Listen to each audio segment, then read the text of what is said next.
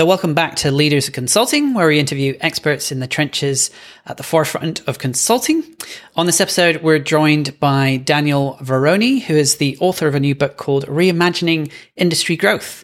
He's also the founder of Potomac. Sorry, I struggle with the pronunciation here, but it's Potomac. Is that correct, Daniel?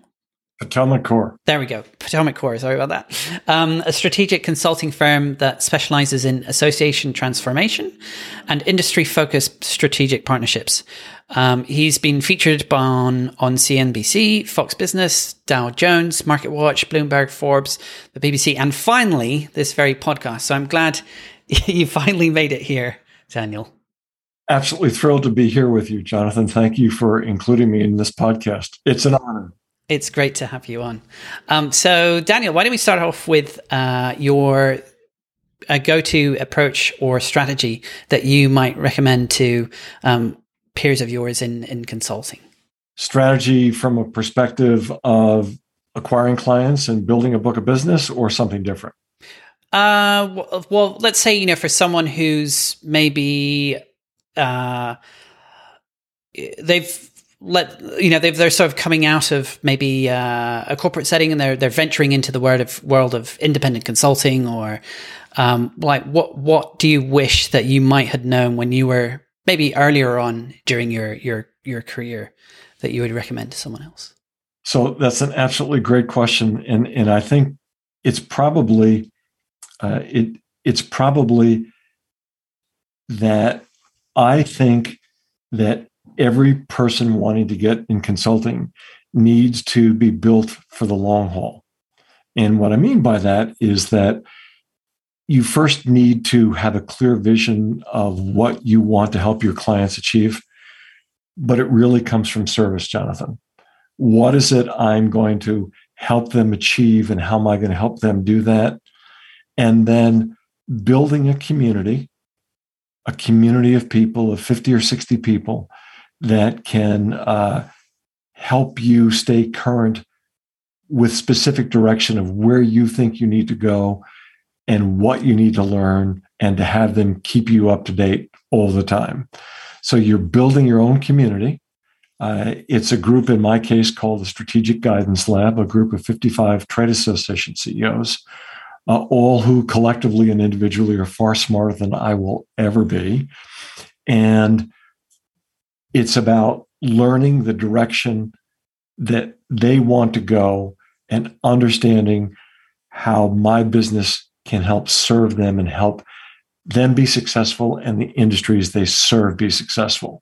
For anyone going into consulting today, the profit motive can't be the lead motive. The service motive must be the lead motive.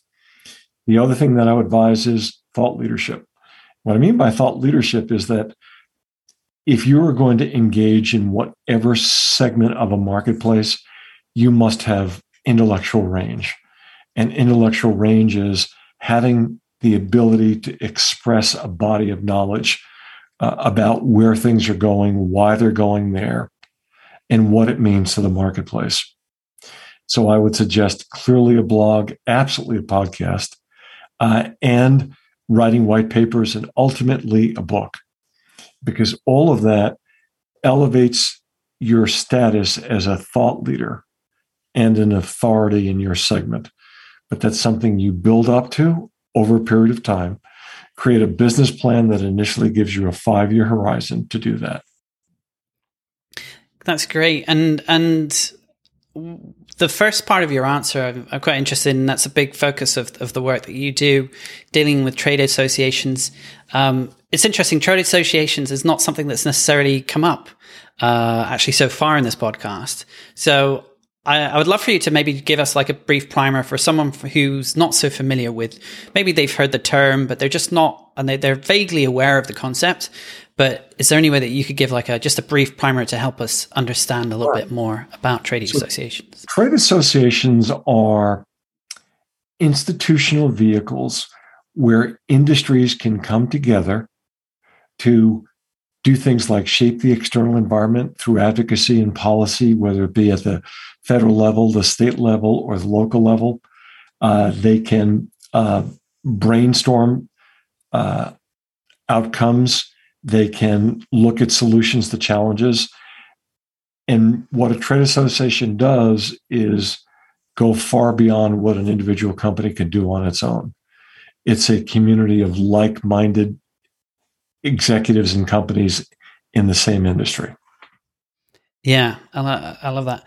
And I think I was reading some of the forward for your book, and the chap describes how, they first came into a trade association. They're like, well, is this really going to be that helpful? Is it just going to be sort of, people having not so interesting discussions? And he actually found it extremely fruitful.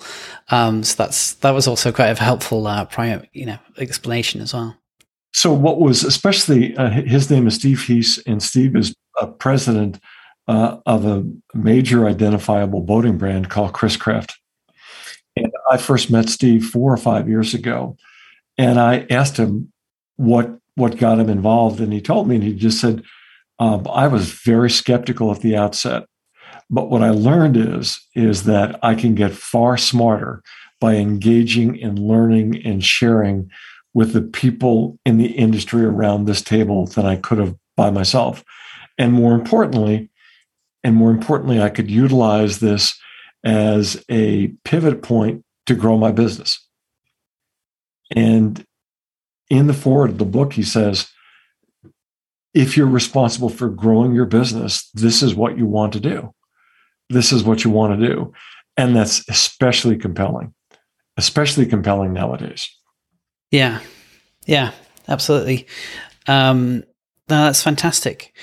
And I'm curious, this book was published, and the whole process was you went through the whole process while we were going through a pandemic. I'm curious about, what really compelled you. You said, okay, right, now's the time to for this book to come out. I'm curious about that.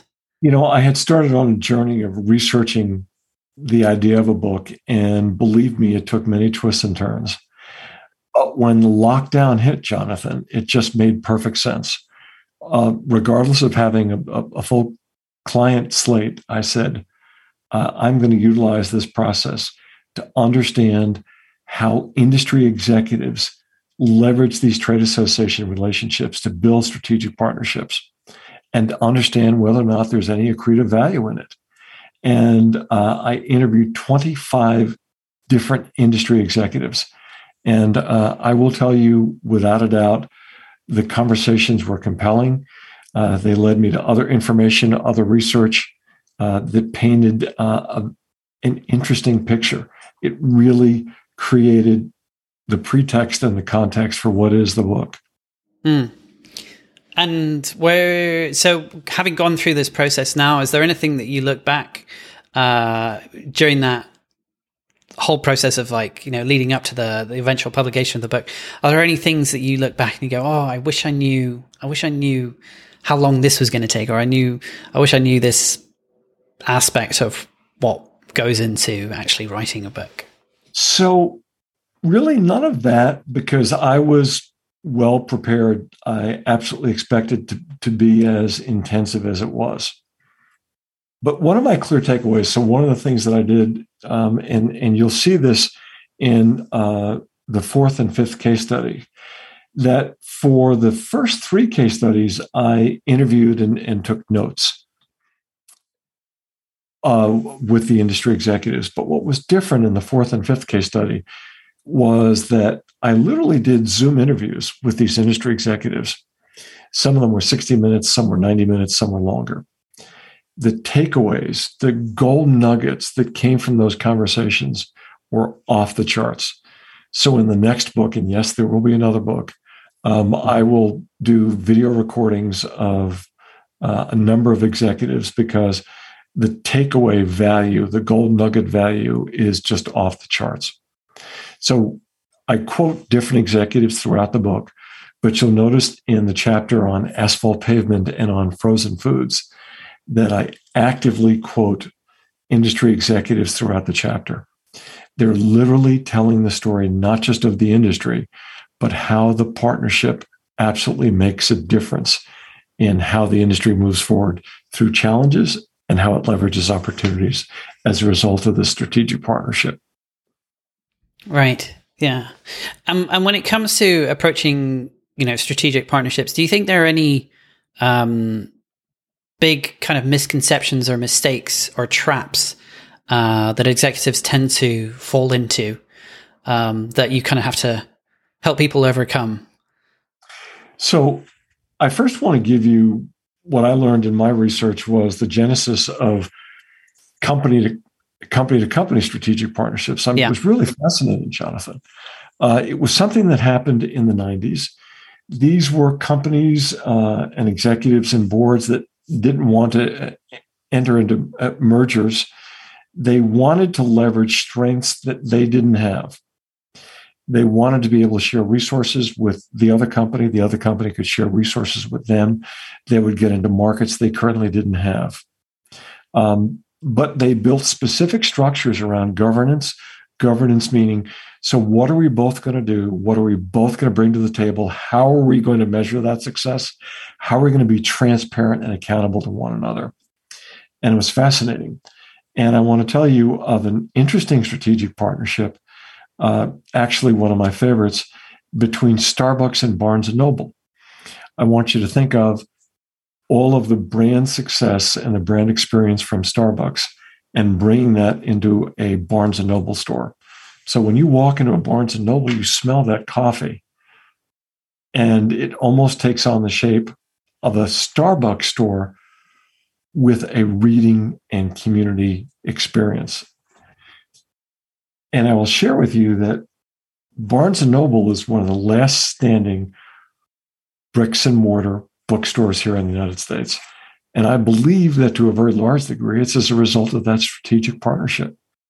It's absolutely phenomenal. So when I talk about strategic partnership, the ability to get you to a place that you're currently not at. So from a Starbucks perspective, they were able to move into an audience that they currently weren't in front of. They could reinforce their existing brand from people who already went to Starbucks. So that would be one example. The other example that I also will talk about is Frappuccino. Starbucks and PepsiCo. PepsiCo makes the Frappuccino. So when you see those bottles of Frappuccino, that's PepsiCo that's doing it. So again, thinking about ways that you can further extend your reach well beyond where it is today.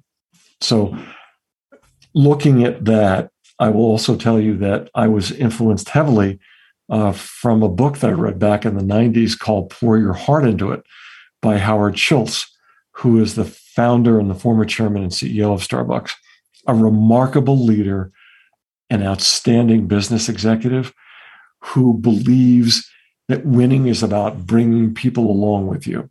He brings his employees along with him, brings his customers along with him, and it's really impressive. But what he does is he builds a third place between work and home. Now, third place between work and home is really about what the strategic partnership is all about from a trade association perspective and from an industry perspective. The industry has to see the trade association as sharing the same values, right? It's got to see it as reflecting its management approaches, as having the same business acumen, as having the ability to surface challenges, as having the ability to be that neutral integrator to bring people together and be that third place between work and home. Yeah.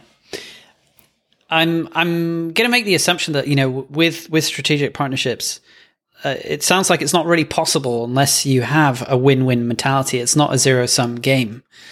Is that sometimes a challenge that you find that, you transitioning people from that mindset of like, oh no, we've got to, count the pennies or It's interesting. So part of our approach, Jonathan, is we have a research-based methodology, and we don't do these satisfaction surveys. We do industry surveys. So what are your awake at night challenges today? What are the outcomes that you're looking to achieve? Help us understand how aligned you believe this trade association is with the challenges and outcomes that you face.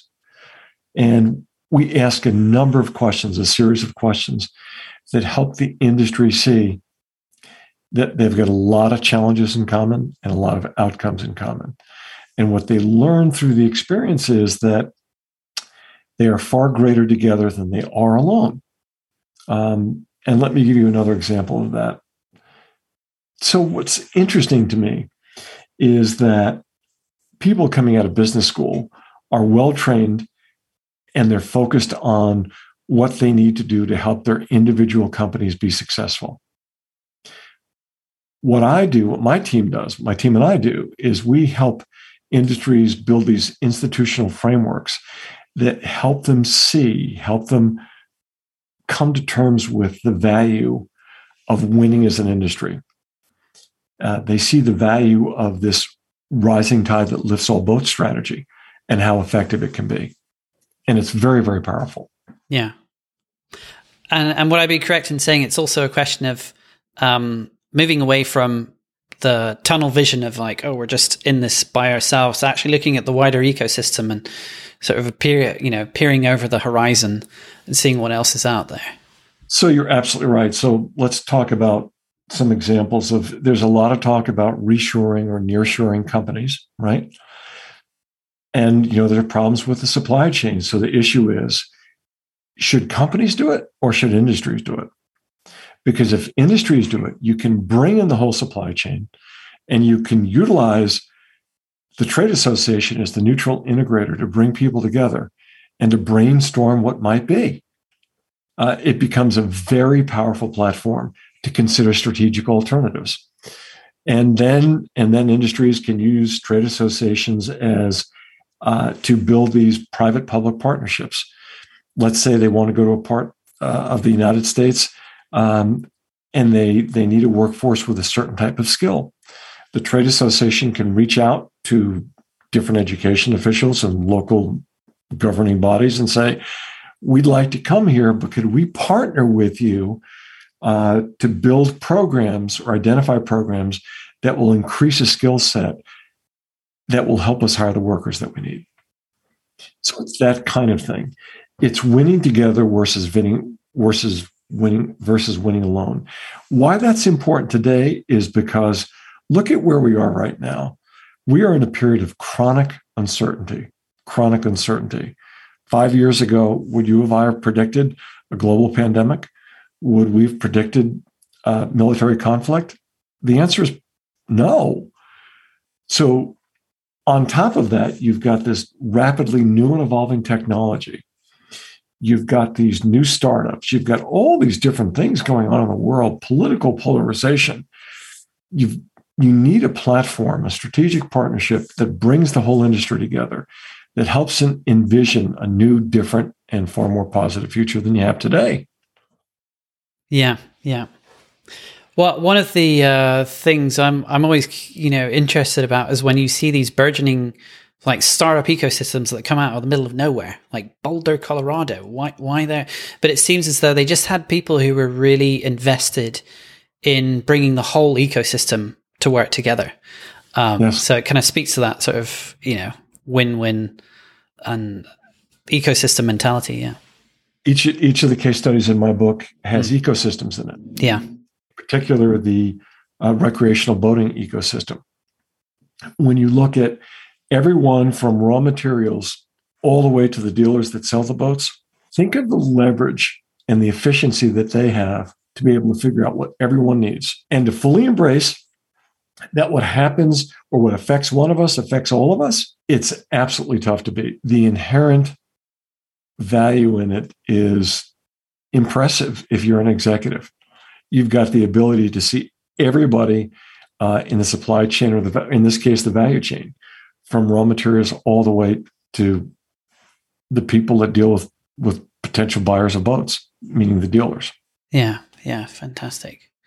And so if someone's interested in learning more about, this approach to sort of reimagining industry growth.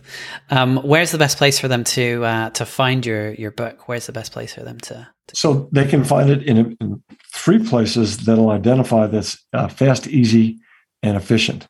First is they can go to Amazon.com and enter Reimagining Industry Growth, and the book's going to come up and they can get it the next day. They can go to Barnes & Noble, enter Reimagining Industry Growth, and do the same thing. Or they can go to our website at potomaccore.com, and there are links to all the sites for you to order the book. What's more, there are people who have endorsed the book, endorsed specific value about the book, and people will be able to learn about the value in the book. But by all means, what this book will do for anyone who reads it is it will provide 5 concrete case studies on how industries built these partnerships, how they've overcome challenges, and how they've better either positioned for growth or they've achieved growth as a result of the partnerships. Yeah. Well, one of the reviews I read said that the case studies kind of speak for themselves. So it's less, a question of like the author trying to push an idea on you. It's more actually them just, these case studies actually just speak for themselves instead. So when you think about the audience, the audience is clearly business executives. Yeah. It can be people in business schools, can be people from trade associations, but most importantly, having the ability to learn from people who have industry executives who have lived through these challenges, built these institutional frameworks and these ecosystems is extremely beneficial. Yeah, that's great. And finally, as we wrap up here, would you be able to tell people where they can connect with you online, where they can find out more about your work? So that, again, they can go to my website at potomaccore.com and do that. They can email us at team@potomaccore.com. They can find us on LinkedIn. We're clearly located on LinkedIn, and we're on Twitter. Fantastic. Well, Daniel, I want to thank you so much for coming on. You finally made it to our show after the BBC and all the other platforms you've been on, so I appreciate you taking the time to speak with us. We're happy to be here and look forward to continuing our conversations with you and others about reimagining industry growth. Excellent. Thanks, Daniel. Thank you.